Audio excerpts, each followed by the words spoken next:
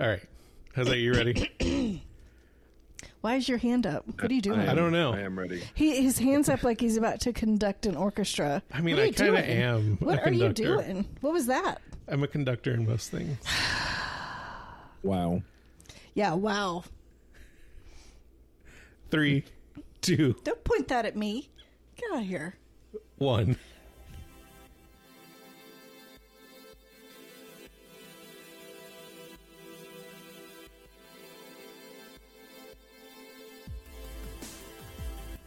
Hi, and welcome to It's Going to Get Stupid, your favorite podcast. I'm Jose. I'm Rick. I'm Holly.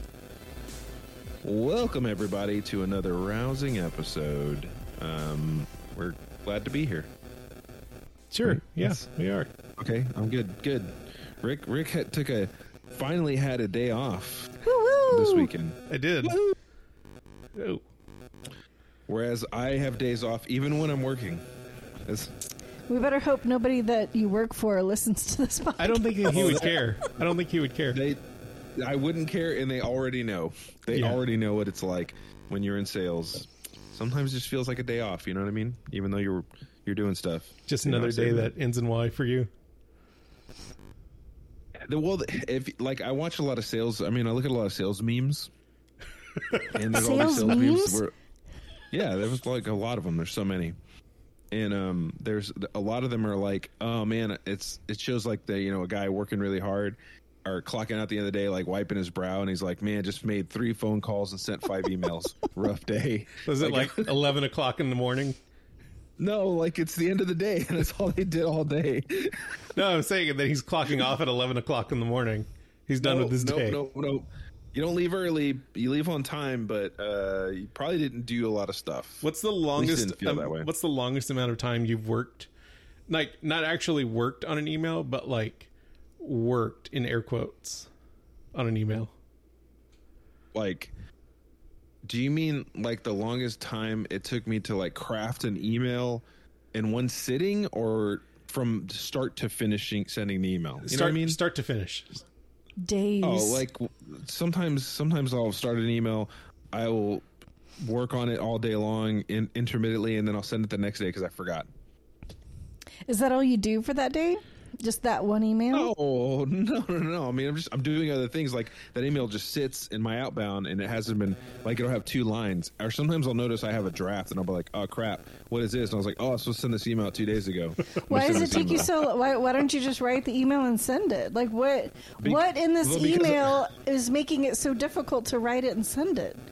Because it's usually like an introductory or a cold email. It's not an important email, meaning it has like I'm responding to somebody. It is usually a first call or like a second follow-up email to like get interest, and I have to craft it a certain way or say it a certain way or add certain things inside of it. And it takes a lot of brain power to do that. Are you trying to tailor it specifically to the person being sent to, or is it just like a general, like, this is what I offer? Because couldn't you send the same one? Welcome to Sales Podcast. Yeah, no, this. No, I definitely. I'm a big tailor to a specific person. Okay. I don't like email templates. I don't like sending the same stuff, which is why it takes so long. Okay, fair enough. Yeah. So, I went through a period of job hopping. Jose knows this. Holly knows this. We're all very aware of my job history. Know this. There was a period in time where I just had a resignation letter in my Google Drive, and I had it to where like I could just swap out the dates and the company name. Wow. And it's like 2 sentences long. I'm officially turning in my resignation effective this date. Thank you for all the opportunities you presented to me. And by thank you for those opportunities, smell you later. Like, yeah, exactly. Like, you guys are a disaster. Smell you later. I don't want to have anything to do with this anymore. And so it just became this thing like where I'd be like on a group thread with some friends, and they're like, yeah, I'm putting my 2 weeks today. And I was like, oh, I have a form letter for you. Yeah. Rick would come home from work. And he would say like, you know what? Something rubbed me the wrong way. I'm going to start looking. I can't do this anymore. It was just like I would not. It was like whatever would set him off, and then he was like, you know what? Now I'm soured to this whole company. I can't do it anymore. He's like, that's it. I'm done. Let me get that resignation letter fired up and ready, just in case. Yeah. Yep. But it was short and sweet, to the point. Goodbye. Smell you later. Well, hopefully you don't spend so long trying to email us, but if you did want to take some time, you could email us at itsgoingtogetstupid@gmail.com. Oh, man. Holly wasn't ready. I'm not even ready for that. Always got to be ready. I'm never ready because you can go to facebook.com if you're of the older generation, and facebook.com/it's going to get stupid. You can tweet us or X us at IGTGS show. Don't X anybody, just get out of there. You can thread a versagram us at It's Going to Get Stupid.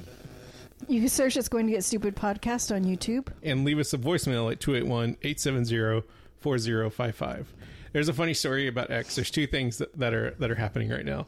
Oh, there's so many things that are happening. There's so many things. Elon has decided, in retaliation to so many people blocking him on his own platform, that he's removing the block feature. Only it's going to remain in DMs, but like in like public profiles, like you can no longer block other users. And then he switched some DNS records. And one of there's this one like most shared tweet of all time, and it's that picture of like Ellen DeGeneres, Jennifer Lawrence. At the Oscars. At the Oscars, yeah. It's like, and there's like so many actors in it. Yeah. Who's the guy that plays Rocket? Bradley Cooper. Bradley Cooper, and like the caption is like, if Bradley Cooper's arms were longer, we could get more people in this picture. Because it's a DNS record, like any photo that was taken prior to 2014 and shared on Twitter, like got removed from the platform. Yee. Oh wow. They restored that photo because it's like the most shared tweet of all time, but like most other things like have been completely removed. Oh, I see. So yeah. Good times over at X. My gosh. He's a disaster. He is a disaster.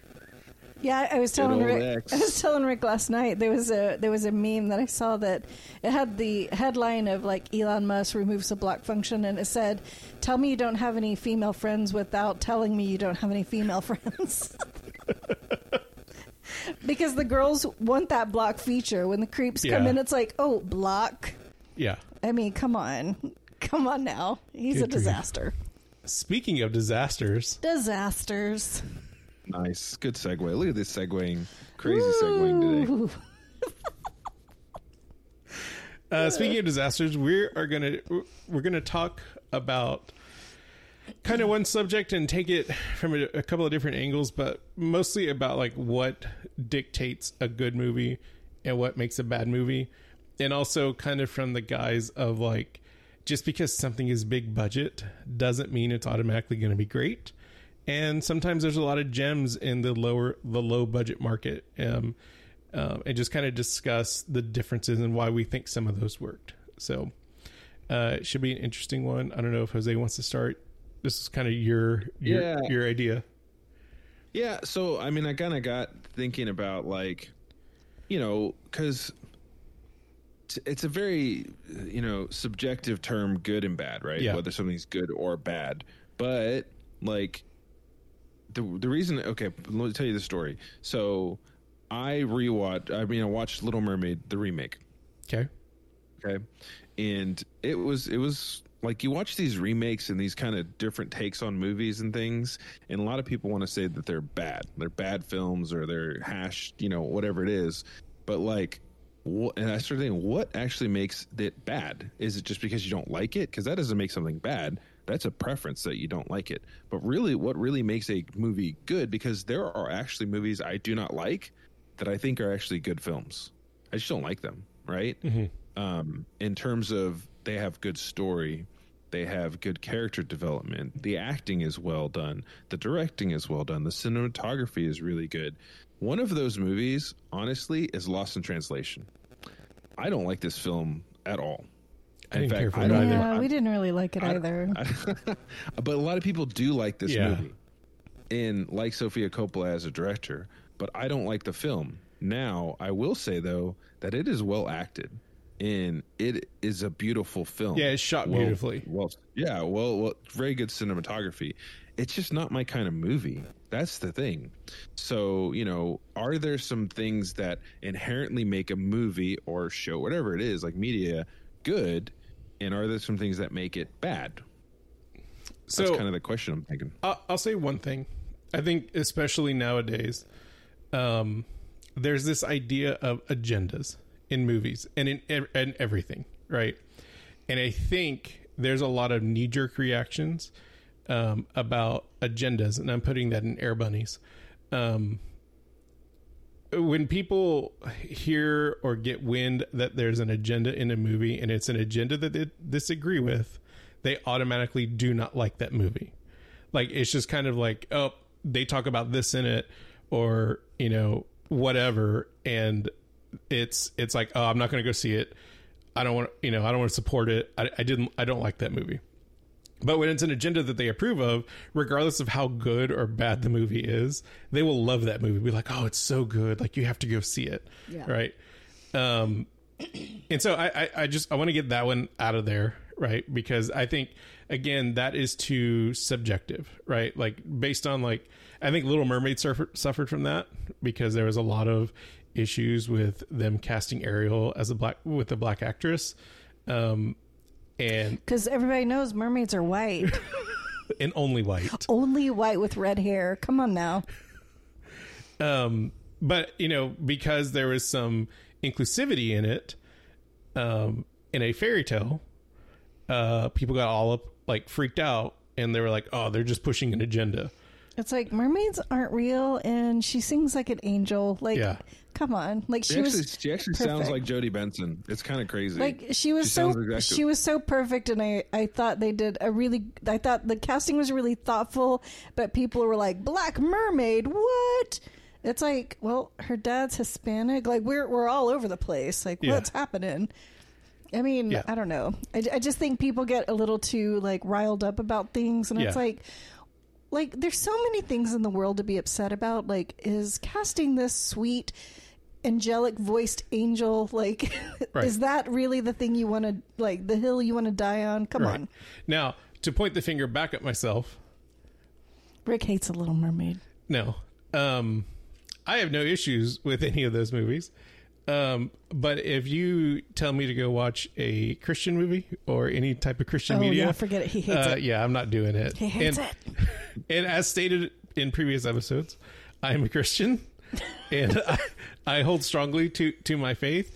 But I have a great distaste for... He's so sour about any Christian media, like Christian movies, Christian music. He's like, hate it all. Hate it all. Yeah.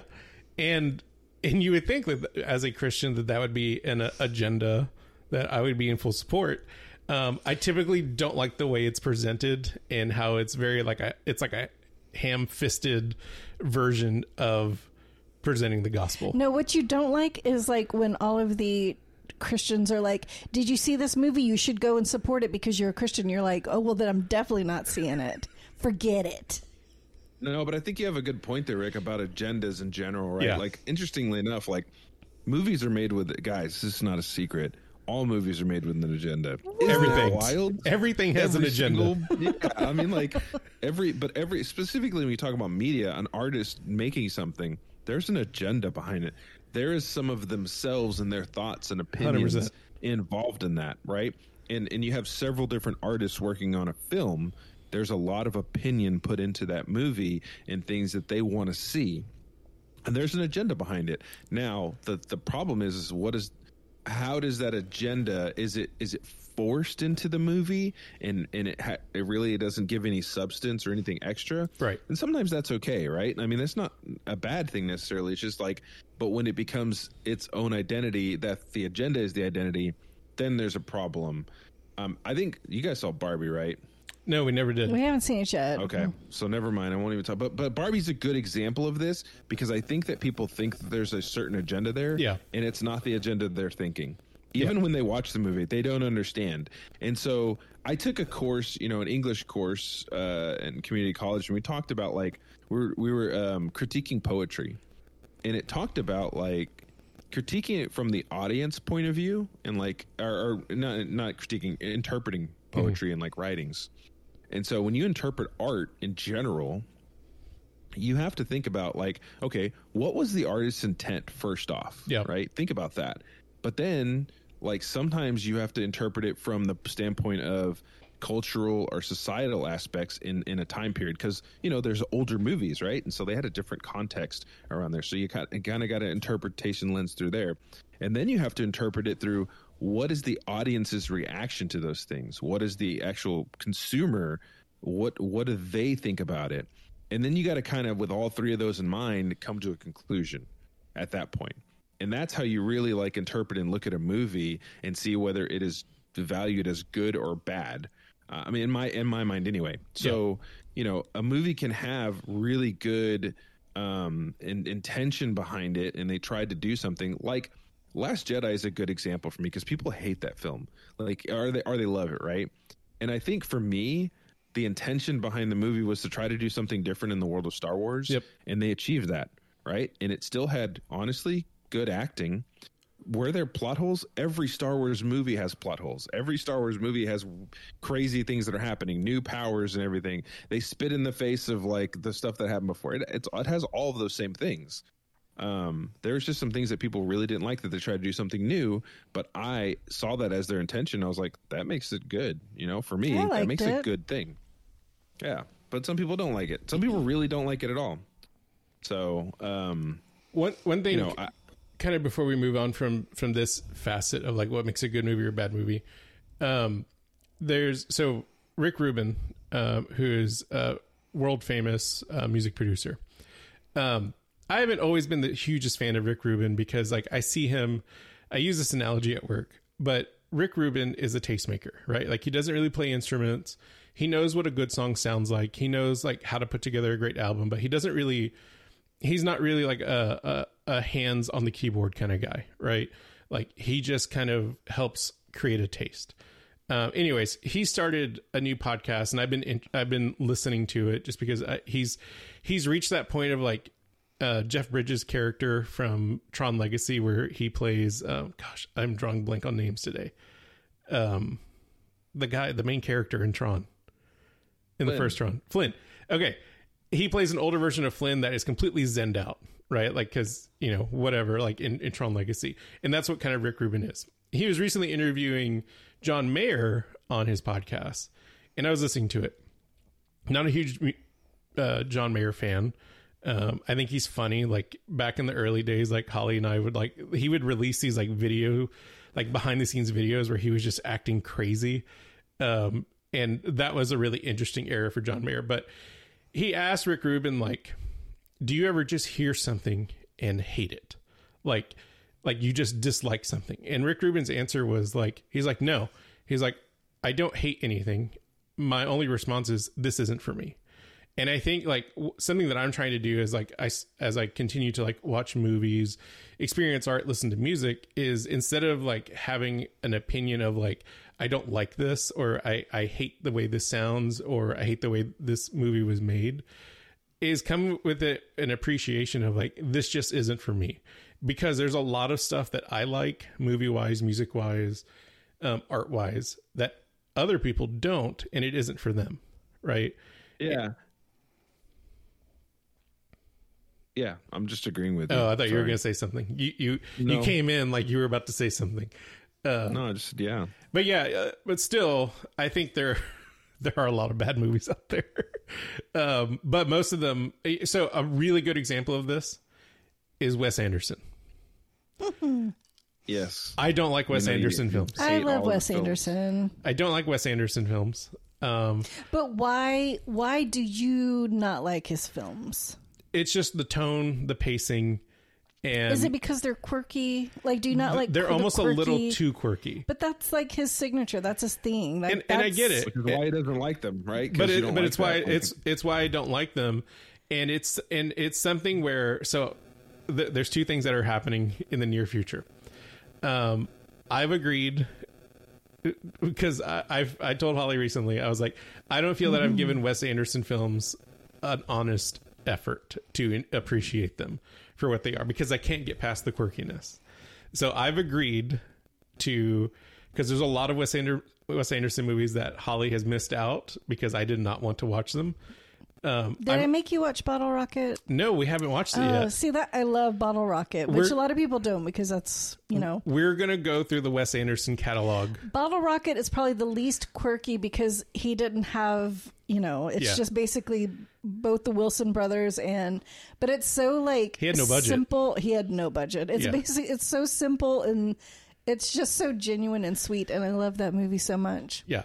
So we're going to go through that movie catalog. And maybe that's something we can talk about in a future podcast episode. The other thing that we're going to do, Wes Anderson. The other thing that we're going to do, because again, I have expressed my distaste for this movie very openly, but maybe it's not just for me, is we are going to rewatch The Princess Bride. Yay! I'm so excited, and you're going to love it.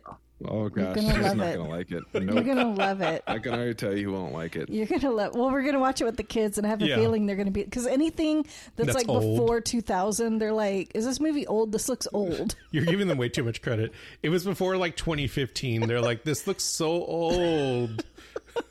Well, I think that's another facet of like calling something good or bad, right? Yeah. Because some people just don't like older movies. Just don't like the way they were made. They're used to a certain kind of movie nowadays, and they're like, wait a minute, this doesn't have that in there. Yeah. And there's other things, like they don't have cell phones. There's other, it's like this would have been so much easier if they had a cell phone. So some of our society bleeds into that. But I mean, ultimately, a movie is good for me personally if the intent is secured. So if you're making a summer blockbuster movie that's just a bunch of action and that's all your movie is, and it's fun action, I think it's a good movie. It doesn't have to be like a great movie. It's just a good movie. There's a place for popcorn movies. Yeah, of course, right? Right. But even those, which I'm sure we'll talk about once you talk about your last movie. Yeah. Even those, when that's all they are, and that whole franchise, when we talk about, like, I really have a problem with it, period. Yeah. But anyway, even those, like, sometimes those can be bad, right? Because they're just like, just not well written or not well done. Yeah. Or the action is not as great. I mean, you look at any of the, Mission Impossibles versus other action movies, it's like, this is how you do action, guys. Like, there's something there. There's something there to be in the cinematography and the way they shoot it. So yeah, and we'll come back to Mission Impossible here in a second, because I have some comments when we start talking about budgets.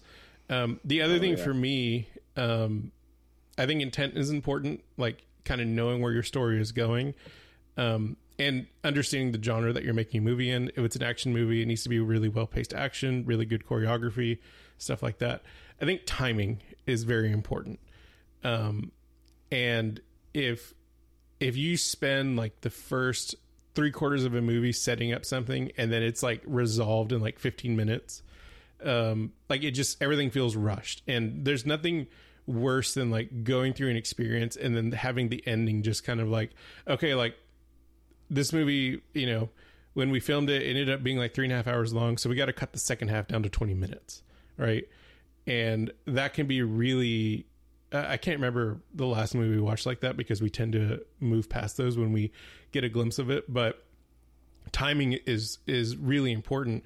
And to kind of go along with timing is pacing. So there was a movie that Holly's sister really loved called Kingdom of Heaven. Oh gosh. We got through like 15 minutes of that movie, and it was, it's about the Crusades, if I'm not mistaken. We got through like 15 minutes of that movie, and Holly and I were both like, I don't want to watch this anymore. The pacing is like so bad. It was just so slow. Like there was nothing happening. And Shannon, Holly's sister, had talked about it so much that we were like, we should like try to see if there's something redeemable. Orlando Bloom, yeah. That we just started like fast forwarding through it, and like we would fast forward it for 5 minutes, and then like, okay, like what's going on now? Nope, still not interesting. Fast forward for 5 minutes. Okay, what's going on? Nope, still not interesting. And so we just like we left it. We departed the movie, and like we rarely ever do that. We pretty much fast forward to the end, but she's still, it's one of her top movies. She loves it so much. And I'm like, well, because that's why we fast forwarded through, because we were like, maybe something happens and I'm like, ooh, yeah, now it's getting good. But it just was the same stuff. And maybe we weren't in the right mind frame. Because sometimes you are in like, you're too tired or you're too, like, you want a different genre. And when you get that, you're like, I'm just not in the mood for this. Yeah. But I didn't like it. Well, and, I mean, I guess if we gave it another chance, we might feel differently. But when we watched it, I didn't care for it. It was like watching the first two Fantastic Beasts movies. The first one, I was not in the mood to watch it. Yeah, no, okay. But you were not in the mood to watch those because you dislike Eddie Redmayne. Yeah. And so you weren't in the mood to look at his face is the problem. So I enjoyed the movie, and Rick was like, that was a disaster. I'd never want to watch another one. So then when we watched the second one, honestly, we both fell asleep, so we don't remember anything. But then when we rewatched it with the kids, you actually did enjoy it because I think you kind of got over it. But and we were already like in the Harry Potter universe, the Wizarding World universe, so it was a good, like, we were already in that mindset. So let's talk about some of these movies. Let's talk about movies that had a super low budget but ended up like grossing a lot of money. But so there's a few like genres, because you have things like Napoleon Dynamite that they had like a few $1,000s for this budget and it grossed a lot. Not because the movie was exceptionally amazing. Yeah. It was because people had a feeling about the characters. Yeah. Like not related. Nobody related to these characters. And if you did, I'm sorry, but it wasn't that we related to these characters. It was just like, oh my gosh, you guys are so, like, it was just so out there that people really enjoyed it. And it became something you had to experience. Yes. And the movie wasn't like the writing, directing, like none of it was just like, whoa, that was really good. It's just they created a story and they made these characters so like, I don't know, like comical, cartoony caricatures of like a place that people really like. And I don't know, you just felt like, I just want to be there, I want to be a part of this, but I don't know. And one thing about the one thing is the acting was very on point. Because when you think about a character that they create, like especially Napoleon, you can really miss the mark on those characters because you've created a certain type, the way they are. And so everything they do has to fit that character, right? Or go along with their character arc. And so when you look at something like Napoleon Dynamite, every single one of those characters is like 100% that person all the time. Yeah. Every single time they're on screen, they are that person. And there's no scratching your head going, well, that's kind of weird that they did that. It was like, no, that makes sense with this person. Like it 100% makes sense. And that was the draw and the appeal, was how well they crafted these characters and how well the actors actually acted these characters out. Because as far as that, I mean, it's a simple story. The writing wasn't amazing. It was funny, but it was more funny because the characters are so weird and off. And I think the intent was there, right? Yes. Like everyone knew like what they were doing. Well, and the timing, like their comedic timing was like on point. Yeah. It's just like everyone was dry and monotone, and it wasn't anything like, wow, that's a great performance. They were just so, like, the way they interacted with each other, it was just so funny. And then, like, throwing in the llama and the casserole, it's like, some of the stuff they put in this movie, it's like, what is happening? But you could not look away. And I think that was just one of those genius things, like, I mean, I don't know. It was just one of those just super weird. It was so bizarre. The whole movie was so bizarre, but people really couldn't look away. Yeah, that was a good one. I think another one is Blair Witch Project. Okay. Right. But Blair Witch Project, they only had a $60,000 budget, and they ended up making $249 million.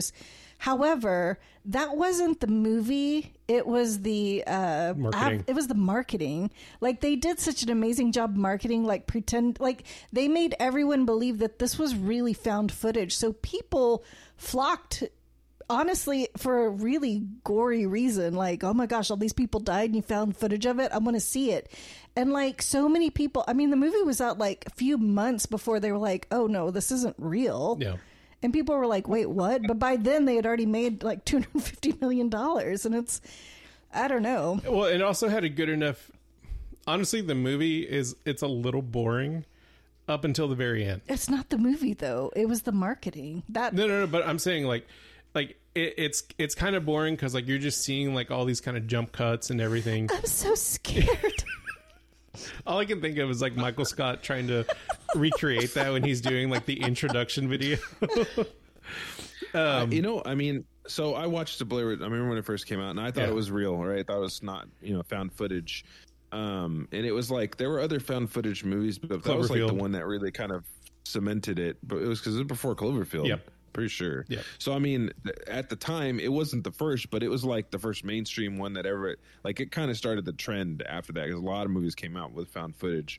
But yeah, the marketing was a huge success. But watching the film, like, because people would recommend it to other people, and there was something about the way that they did it. It only was made in 8 days. That's crazy. Yeah. They didn't tell that there was no script. Yeah. When they started filming, there was like not a film, and they would tell the actors certain things and hide it from the other actors and tell them to do certain things. Yeah. And I think there was a sense of realism, and even in the actors, like maybe some of this is out here, like there is actually a witch out here kind of thing, or some kind of spirits or stuff. So it really made some of the characters pop with like realism and fear.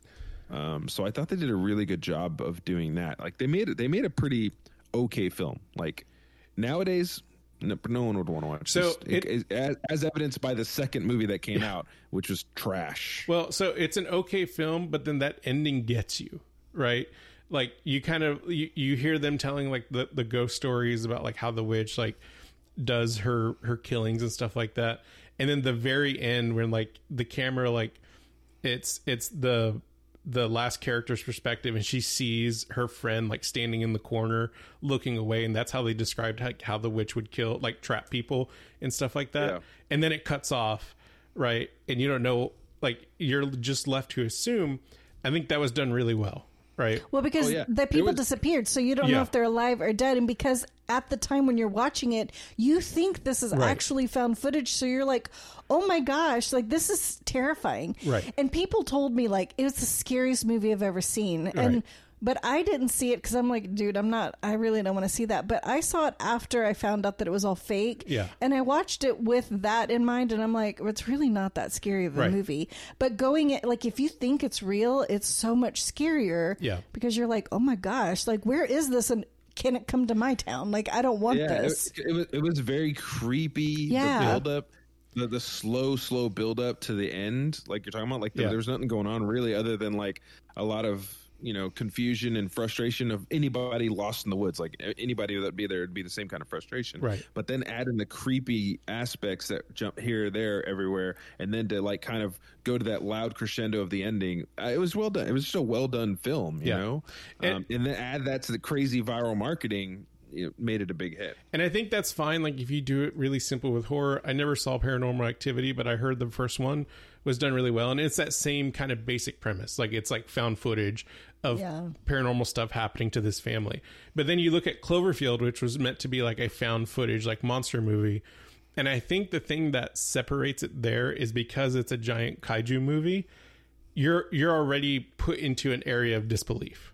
Yeah, you're like, that's not actually real. Right. This isn't actual found footage. But it's like meant to look like stuff, like Paranormal Activity, there's things that, I mean, we've all probably experienced something that we're like, I can't explain that. Right. So that kind of thing, it's like, okay, that could actually happen. But like if you're talking about, a Godzilla, it's like, okay, well, that's not real. But it only works once. Yeah. Right. It only works once, which is, it baffles me how they can continue to do more Paranormal Activity movies or try to do a second Blair Witch Project. They love all that jump scare stuff. Right. They love it. But it's like the realist, like oh, is this actually real? Yeah. I think that gimmick wears off after you do the first one. You got to move on to something else. But like Paranormal Activity, I mean, people knew it was fake. Yeah. Like Blair Witch Project, they kept that ruse going for a while. Yeah. Everyone was in on it. I mean, it was like, nobody said anything about it being fake and like until it was way out of the theaters. Yeah. And then they're like, oh no, it's not real. That was, those are paid actors. They're alive. But they hid the actors. Yeah. The actors weren't allowed to like promote the movie. They weren't allowed out. Like, they were like, you got to hide. And then I think they only got paid like a couple thousand each. And then when they made like $250 million, I think the actors like sued the director guy, because they were like, yeah, I understand this was like 8 days of filming for $1,000 and that was really great, but come on, like, you got to share some of that. So I'm not really sure how that resolved, but yeah, I think I'd be upset if I got paid $1,000 for 8 days and then they made millions of dollars off of me. Oh, definitely. Yeah. What's one more good low budget movie? There's a couple on this list. I can run through it. Or Holly, do you have one? So like Donnie Darko is a good example of.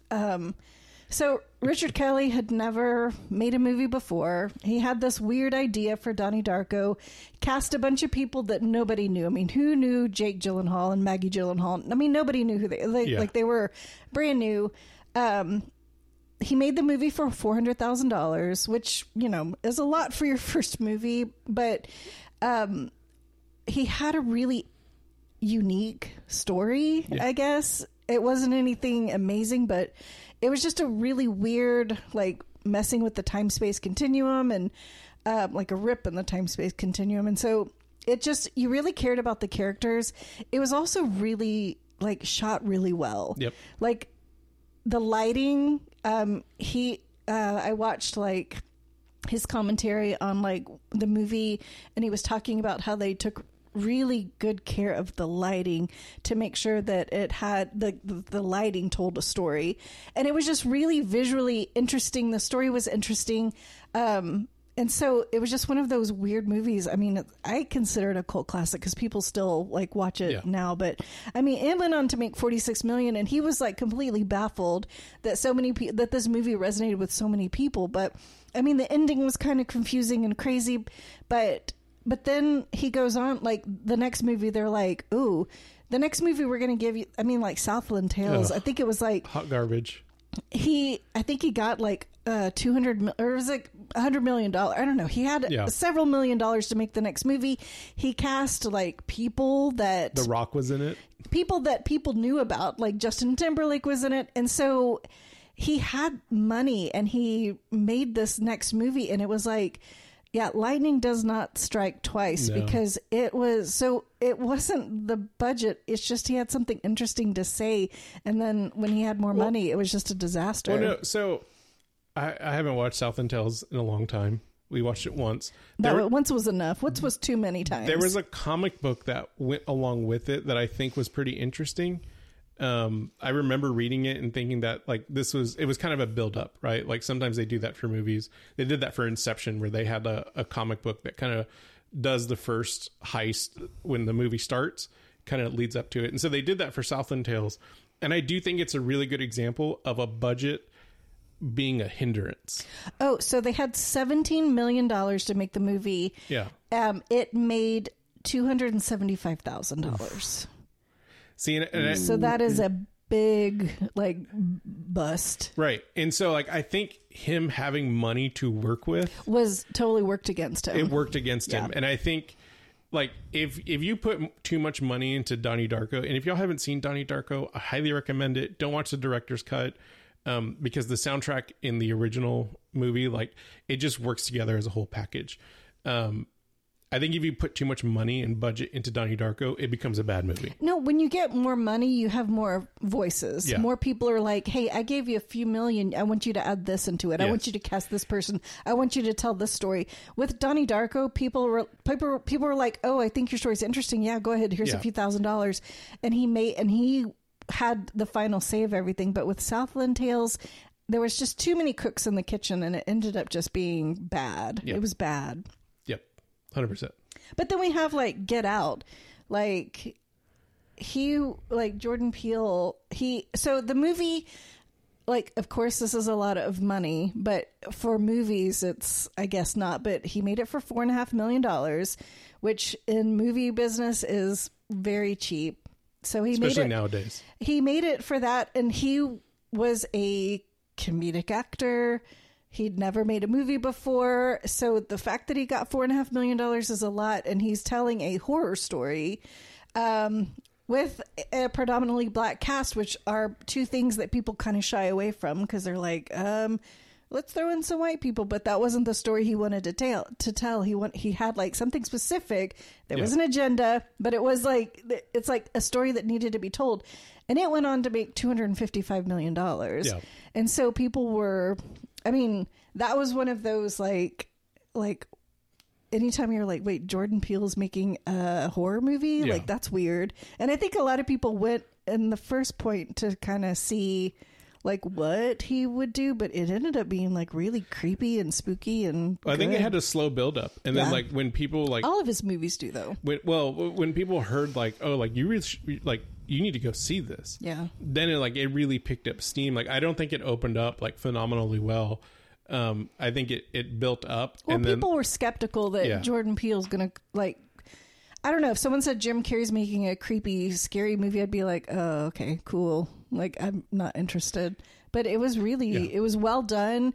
Again, like, acted beautifully, shot beautifully. Like, the story was just really unique. Yeah. It was something different. And so now he's kind of had a lot of success because people, it wasn't like Richard Kelly with Donnie Darko. People actually are now trusting him with the budget, and he's still, like, but he's maintaining his cadence. Coming through. Like he has a lot of stories to tell that, you know, and they all have something like if you sit on it, you're like, okay, like there was definitely something he was trying to communicate, but he doesn't really like, it's just like for him to come out from comedic acting to make such creepy movies, like it's really impressive. Now on the flip side, you could have a lot of money, like a lot of money, and then make Waterworld. Oh gosh, or Battlefield Earth. Yeah, that was definitely on there. That had all the money backing behind it. I never saw it. Didn't feel like learning about Scientology. So it didn't seem like a good movie to me. There's not okay. So I don't think we should include any movie that was affected by coronavirus. Okay. Because there were a lot of movies that were flops because they were released right when everything shut down, and it's like you're not going to make the money. So because Black Widow was considered a flop. I mean, they had that movie was $221 million. They only made domestically $179 million. Yeah. Worldwide, they made $360 million, which is not a lot of money.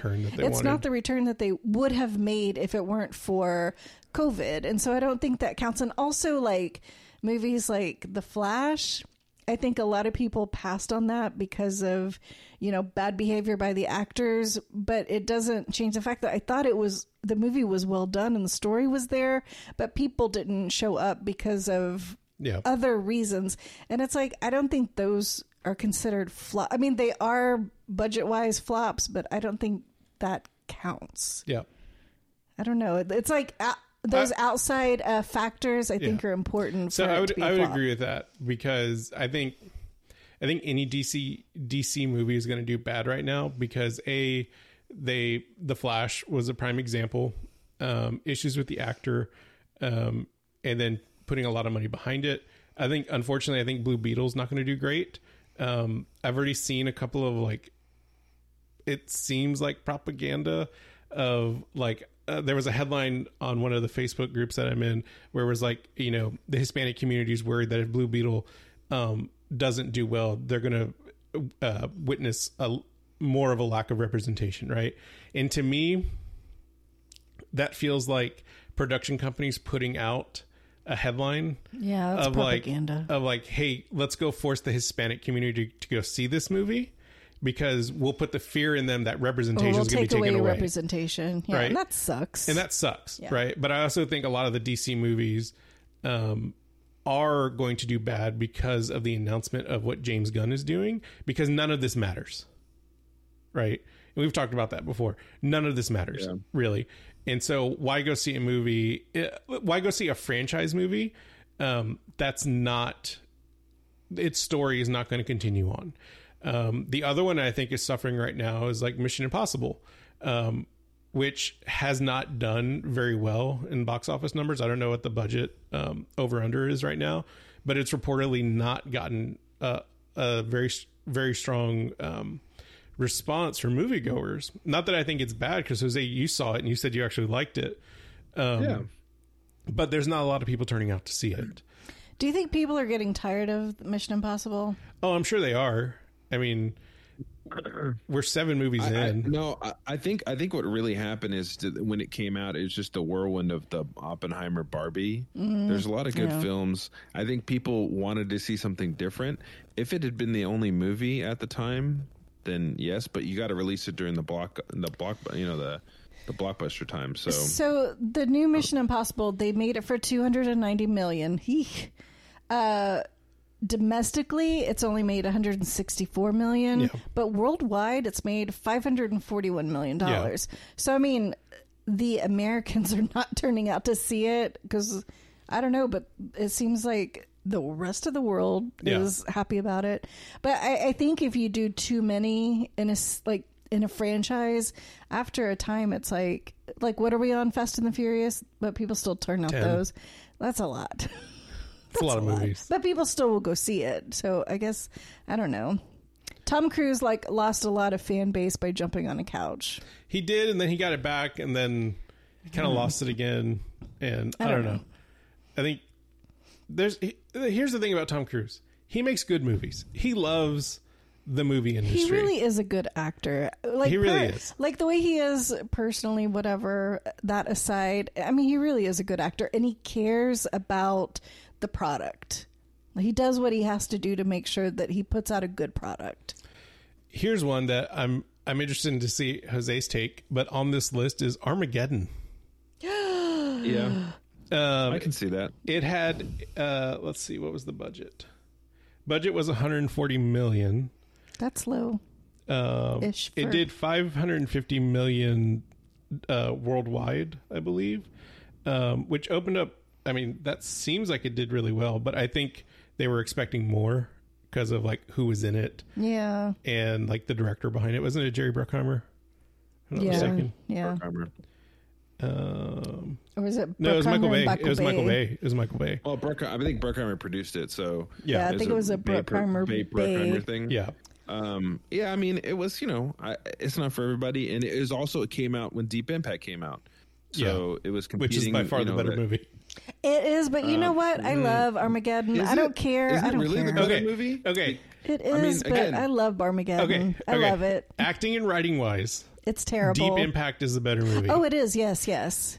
Popcorn movie wise, Armageddon is the better movie. I don't know about acting wise. I would say yes. It is a better story. It's a way better story and more believable story. Armageddon is 100% pure science fiction, fantasy, never going to happen. When Michael Bay is involved, is anything realistic though? Michael Bay is not about realism. But it wasn't supposed to be real. It was a fun film that's goofy, but also had a lot of heart in it, and it was I don't know. It is a solid film. I mean, if you throw Ben Affleck in it, you're getting what you get. He's one of those. Ben Affleck's great. No, I love him, but you're going to get a Ben Affleck movie. You're not going to be wow. I mean, he's not the best actor. He's a great director. Acting is you're going to get Ben Affleck. Unless it's Good Will Hunting or The Town, he's really good in those movies. Or which one? I get you. No, Argo. because those are just he's actually a really good actor. I just I mean, in that movie, he was young. I don't think he had a lot to play with.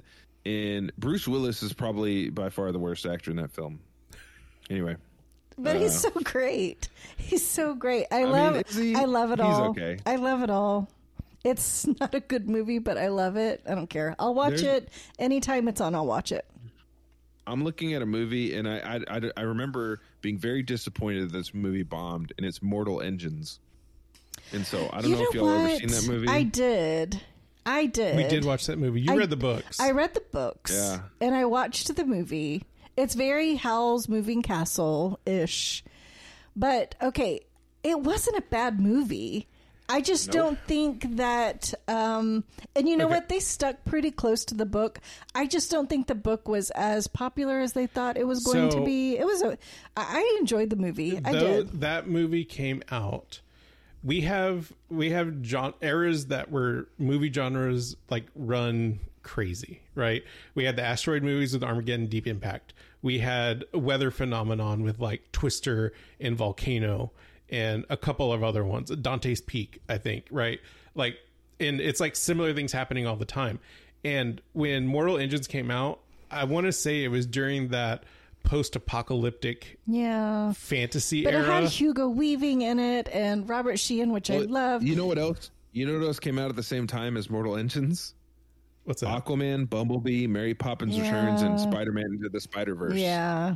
You're not going to win with Mortal Engines. Yeah, you're not going to win with. It was 2018. You're not going to win with Mortal Engines. No, but it wasn't the same kind of film. I did enjoy it. I thought it was visually really cool because I mean, if you don't know anything about the book or the movie, I mean, it's basically these cities that are in these moving.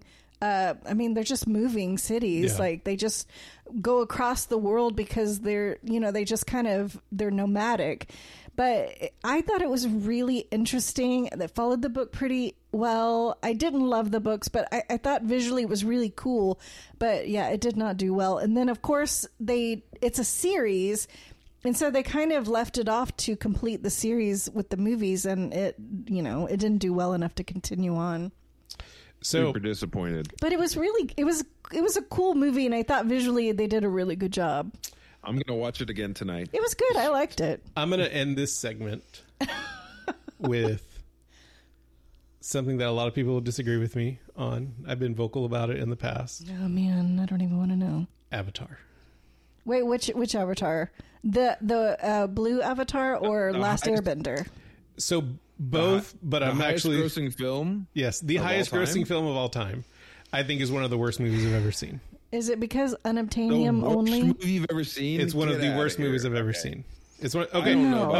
Okay. That's a very bold statement, Rick. Yeah. I don't think so. Yeah. Okay. Hear me out. It took him 14 years to work on it to get it to where he wanted it. Right. I understand that Unobtainium is a sci-fi mechanic that has been used since the 50s. I still think it's very lazy that he left the mineral that the humans are having a hard time getting. I still think it's very lazy to keep it called Unobtainium. Thirdly, because it's unobtainable, Rick. The thing that everyone kind of walked out of this movie talking about was the gimmick of the 3D effect that was done in the movie, right? But you hate 3D movies as a whole. So the fact that like people weren't coming out saying like, oh, the story was great, like this masterpiece that he built, it was Dances with Wolves in Space. But everyone talked about like, oh, it's so visually stunning, right? Like for me, it was. Okay, for me though, like the gimmick of 3D and all that in IMAX, like I think IMAX is a great perspective we talked about in the last episode. But it's a gimmick. Right, like it's all gimmick, and I think this movie for me is a bundle of gimmicks wrapped in a big budget. I mean, it's an okay story. Like, I mean, it's not bad, and the acting was decent. Like, not the second one is actually way better than the first movie. And we haven't seen the second one. I've heard that a lot. Way better. Like, I'm not an Avatar fan either. Right. Yeah. And people love Avatar and they don't understand why I don't like the movie. Yeah. And I'm like, it's not my thing. Like it's there's nothing new in that film. Exactly. Other than pretty visuals, not good visuals, just pretty. Just right. and like, when you go to Pandora at Walt Disney World, it's really cool to see the floating islands and all that stuff because that is interesting. Yeah. And in the movie, that is actually interesting too. The world of Pandora is very interesting. They don't explore it enough for me because there's all this there's the story that they have to follow. And I get that, but that would have been like, I would rather just see that like vision. And I'm not a big background person either, but that was really cool. And I like some of the things they did with some of the flora and fauna. But you're right. It's a bunch of style and no substance. None. And a lot of budget and the acting is like, it's really not that good, which is why I like the second movie because it actually goes beyond that and has more substance. Well, they made the movie for $237 million. Yep. Worldwide gross, they've made almost $3 billion. Yep. But why would you wait 13 years? Was 13 years to come back out with part 2? Like, that seems crazy to me. He's building up hype. That's all he was doing. No, I mean, I don't know. He created a lot of things that have actually been used in other movies. So he created some, some technology that has benefited other. But it's like, why would you wait? I mean, George Lucas invented HD in the Phantom Menace. That was the first time like anything had been done 1920, 1080. But I just don't understand. If you made like almost $3 billion, why would you wait 13 years to come out with part 2? I don't know. Like, that's crazy to me. And so, like, you have like full teenagers that are watching this movie that weren't even born.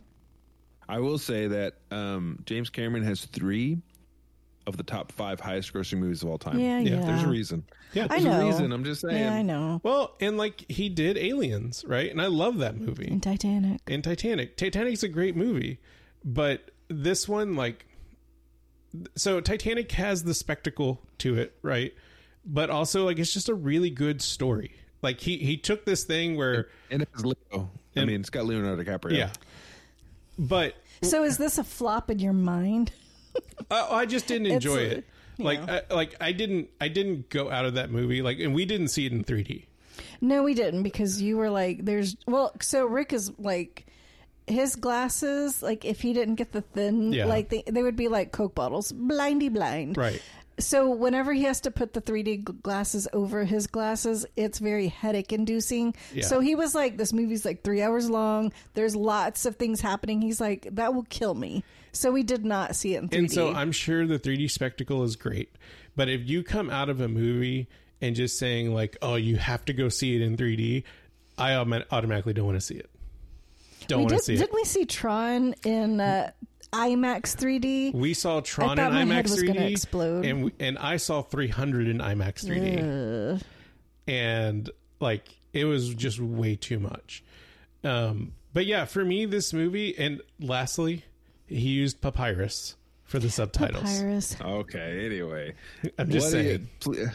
So please don't send us an email on papyrus. It may just get rejected. You know what but you if did, want, papyrus. You can email us about what your thoughts about movies in general, or like any other kind of flops that you were interested in, or we're like, whoa, what the heck, or a small budget movie you haven't seen. Email us at itsgoingtogetstupid@gmail.com.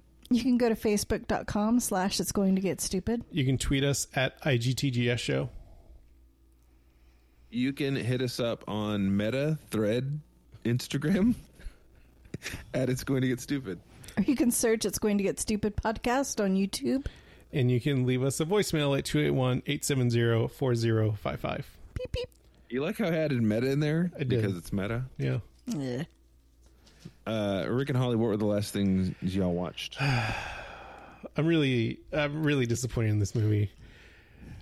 Holly agreed that we could rent Transformers Rise of the Beast. I really didn't want to watch it because, Transformers. But Rick has been waiting for this movie, and so we watched it last night. I loved Bumblebee. I did not... It was really good, yeah. I loved Bumblebee. Good. I love the very first Transformers movie of the Michael Bay series. I don't care for any of the other ones. Like, they're all hot garbage after that. When you start connecting Merlin and Excalibur into the Transformers mythology. When you start adding Marky Mark into it, it just goes downhill. I genuinely loved Bumblebee. I thought Haley Steinfeld was great. I even thought John Cena played a good antagonist in the movie. I thought, the animation, the character design of Bumblebee, like it was all really good. I don't remember if Michael Bay had a hand in Bumblebee. I don't know. Holly's going to look it up real fast. This felt like a Michael Bay movie. The story was very flimsy. I did not care for the portrayal of Optimus Prime. Right? He was a jerk. Why? The Optimus Primal refers to him as like I'm named after you, the legendary Prime. And I was like, no Michael Bay. No Michael Bay in the first movie? No. Okay, then that explains it. because this movie was hot garbage. There was some interesting cinematography stuff, but even some of the CG looked like it was not finished. He was a producer, but he had nothing to do with the writing or directing. Okay. So he did have a hand, but not... It felt like he had more of a hand in this one. Yeah. I thought some of the Primal character design was really cool. I didn't mind Pete Davidson's Mirage. I thought that was interesting. I did like that they gave Noah one of the male human protagonists. I like that they gave him a version of Spike's suit from the cartoon. I thought that was interesting. I was a little sad that he didn't keep Spike's suit, and he recreated Mirage. I really liked Scourge's character design when he first showed up, like on the Maximals planet. I was like, oh man, like this isn't like super like anime looking like they made Megatron and Galvatron look in the Michael Bay movies. I thought they did something kind of interesting, and then after that it was just like, this movie is dumb. Generic. It's just super generic. I just did not like it. Like, I don't know. Like, I just did not like it. It was very disappointing. I haven't been this disappointed in a movie in a very long time. And he looked very generic, right? He looked just like the other dude from, like, they all look the same. All the Decepticon enemies, they look the same. At first, when they first presented Scourge and he's like walking through the forest and all you can see is like his eyes, I was like, oh, like maybe this is going to be cool. And then it wasn't. Yeah, I don't know. Like, it was very disappointing. For those of you who haven't seen it, I don't even care about spoiling this movie. It looks like they're building the Hasbro universe because there's a G.I. Joe Easter egg towards the end. That was pretty cool. Did the G.I. Joes and Transformers ever collaborate in the cartoons? No, they did not. Yes, they did. Yeah, they did. I don't remember that at all. Maybe in the comic books. Maybe in the comic books, not in the cartoons. So I don't know if they're going to try to do G.I. Joe again. They've tried twice and failed both times. I don't know. I was very disappointed in this movie. Like, I was trying to stay like hyped into it, but it was all a ruse. Because I probably could have turned it off halfway. And I love Transformers. Here's my thing about these Transformer movies. And this one did it better than the other ones. Yeah. And Bumblebee probably did it best. I'd have to watch it again. I don't watch Transformers. No, this movie actually did a bad job of it too. I don't watch Transformers for the human characters. Yes. I don't care about that at all. Yeah. That was not a thing. They had it in the cartoon and I was like, cool. But honestly, the cartoon I don't remember the human characters, any of their story. I did not care one lick about them. You know what I wanted to see? Transformers transforming into cars, Decepticons transforming jets, fighting it out, battling each other. That's all I want to see. Now, this movie had a lot of battles, but it still was all about the stupid human characters that I did not care about. And the human characters they had were annoying. Yeah. They're all annoying. Every single one of them. And Sam Witwicky is the most annoying character I've ever seen in my life. Shia LaBeouf's character in those Transformers were the worst. The only reason I liked the first movie was because I was super excited about Transformers and it was pretty cool. Yeah. After that, it was all downhill. No character was good. No human character was good. And the fight scenes are so CG that I can't even tell what's going on at the time anyway. So it's not even fun. Yep. So yeah, I don't know why I keep watching these Transformer movies. They're just not, they're not my thing. How about that? They're just not my jam. I think the thing that Bumblebee did really well is it only had like 3 Transformers in it. It had Bumblebee and it had 2 Decepticons. That was it. So it's not like robots just everywhere. It's just like you can't have too many, right? Or no, you can have too many. And I think Bumblebee's like simplistic story of only having 3 Transformers in it, I think made it a lot better. When you start getting like, there's like 5 different, and they brought in the stupid, like the B-2 bomber Transformer who had a mustache and everything. What about the little van? The VW van. Yeah, but that was Danny Rojas. It was Danny Rojas, which it was great to see, like, hear his voice and like play that character. But still, like, it's just too many. There's too many Transformers. Okay, as a non-fan of Transformers, like, I did not play with Transformers as a kid, so I really am only watching these movies because Rick really wanted to see them. I think the thing that bothered me the most is how quickly the humans were like, oh my gosh, it's a robot alien. Okay, cool. We're totally cool now. Yeah. And then, like, there's a couple of scenes, like with Elena, the female character, and Noah, the male character, that the Transformers are like they're like speeding through the street, and then they turn into robots, and then the humans just kind of roll out and start walking like they've been doing this a million times. It's like, dude, you just got in this car for the first time. If a robot changed while I'm in it, I'm going to be rolling on the ground. But they're so like skilled. Yeah, and I'm like, what in the world? And like, there's a little, like, Noah's little brother, he sees Mirage for the first time, and he was like, hey, you better not like do anything bad to my brother. And it's like, okay, there's a freaking, that kid was annoying, like 3-story robot alien, and you're like, hey, whatever, let's pound fists. I don't know, it was just kind of like, as a non-fan, I was like, come on. I wish they would have done a little more to be like freak out a little bit. You could freak out a long time because A, there's aliens, and B, they're robots that turn into cars. Like, how many cars out there are robot aliens? I don't know. So when I checked out of the movie, there's a part where like the Autobots are fighting Scourge and his other two Terracons or whatever they're calling them. Bumblebee dies, right? Just straight up dies, right? And then, like, that battle was over. Scourge goes off with half of the warp key or whatever it's called. And Bumblebee's left there on the ground. The next scene is all the Autobots and Airazor and the two humans and Bumblebee's dead body are in an alleyway somewhere. Yeah, they carry him around. So, like, did they just throw him on the bed of Optimus's truck? They put him in the trailer, man. There was no trailer. Like, is he just like on the back of the truck and like no one's paying attention to this giant robot alien body being driven through the city? Did Airazor pick up Bumblebee and fly with him in the air? I don't know. It's hard to say. I lost it. Like, I was like, this is dumb. This is ridiculous. I don't know. Also, Elena knew too much. Yeah. She knew the answer to every single dang thing. Oh, and also when she was looking on the computer, the internet was very advanced for 1994. Because I'm telling you, when I started using the internet in 1994, like, it was like 10 minutes to load like a screen. I don't know. It's like things just popped up. I'm like, what internet are you using? Yeah.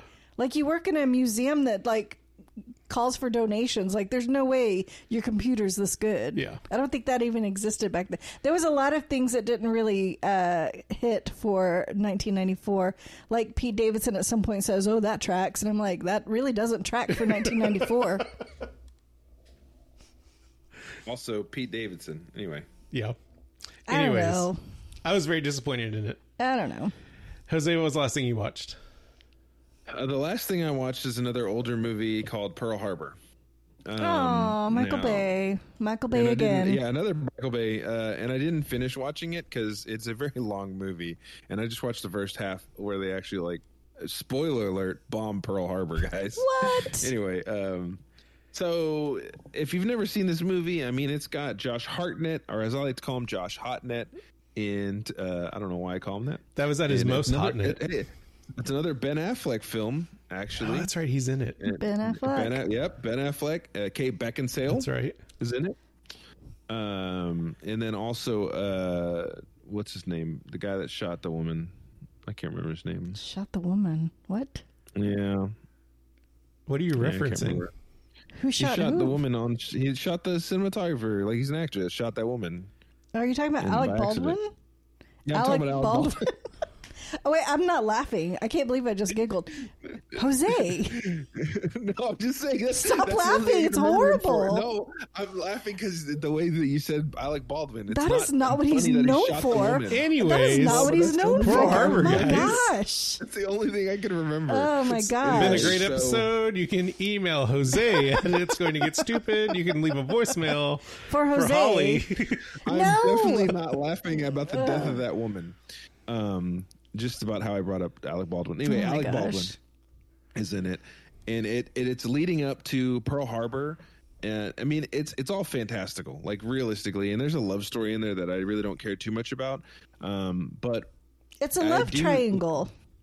Yeah, it's a love triangle that's kind of like doesn't really make any sense. And like, why is Ben Affleck mad at this guy? And then they're not mad. And then there's a lot of shooting going on. But I'm a big war movie kind of guy, so I do like the scenes.